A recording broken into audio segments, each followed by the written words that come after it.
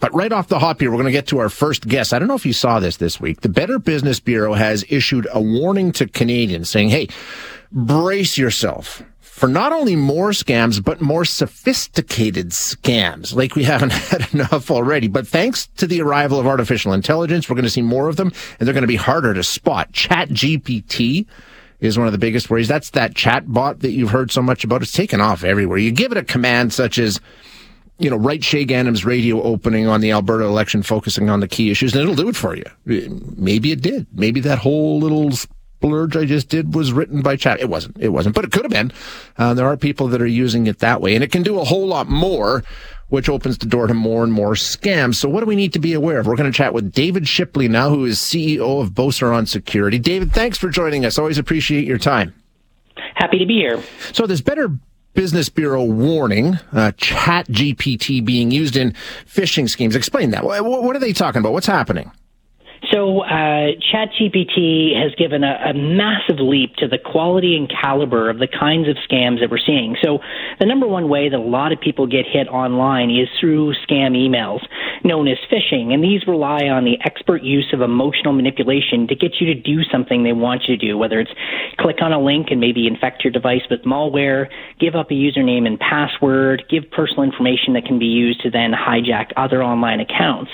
And now folks who are not necessarily English as a first language are able to write exceptionally compelling emails using this tool, just like writing the script that you mentioned. And that's incredibly powerful. And that comes on top of some other risks related to things like deepfakes. Are we already seeing it? Is that happening? Do we know of any instances where these things are being developed?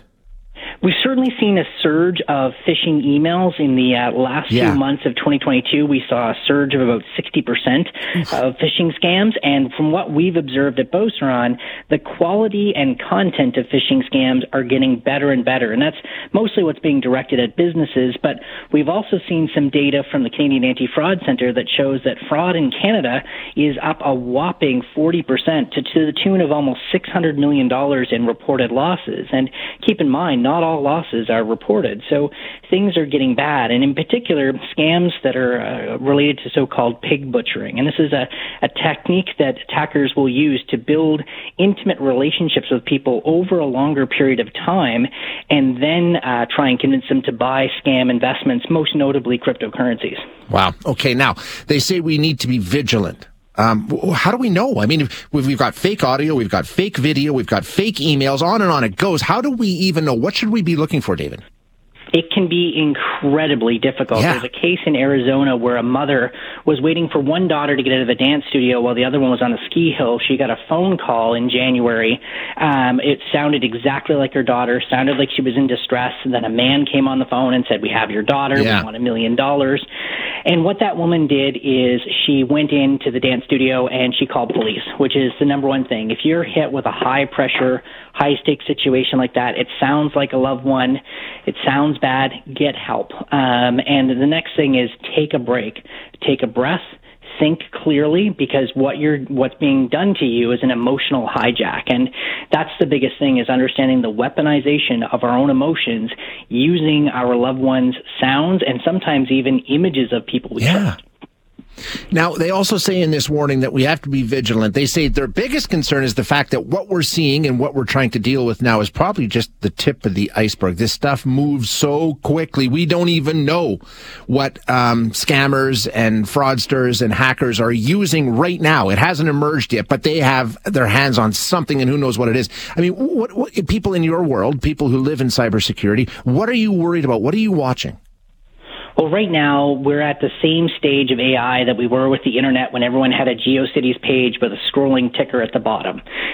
Pretty simplistic, pretty gaudy, pretty obvious. We're watching some pretty impactful and more sophisticated evolution. There's an arms race between the AI developers right now, driven by profit, and it's run so far ahead of where government's head's at, it's not even funny.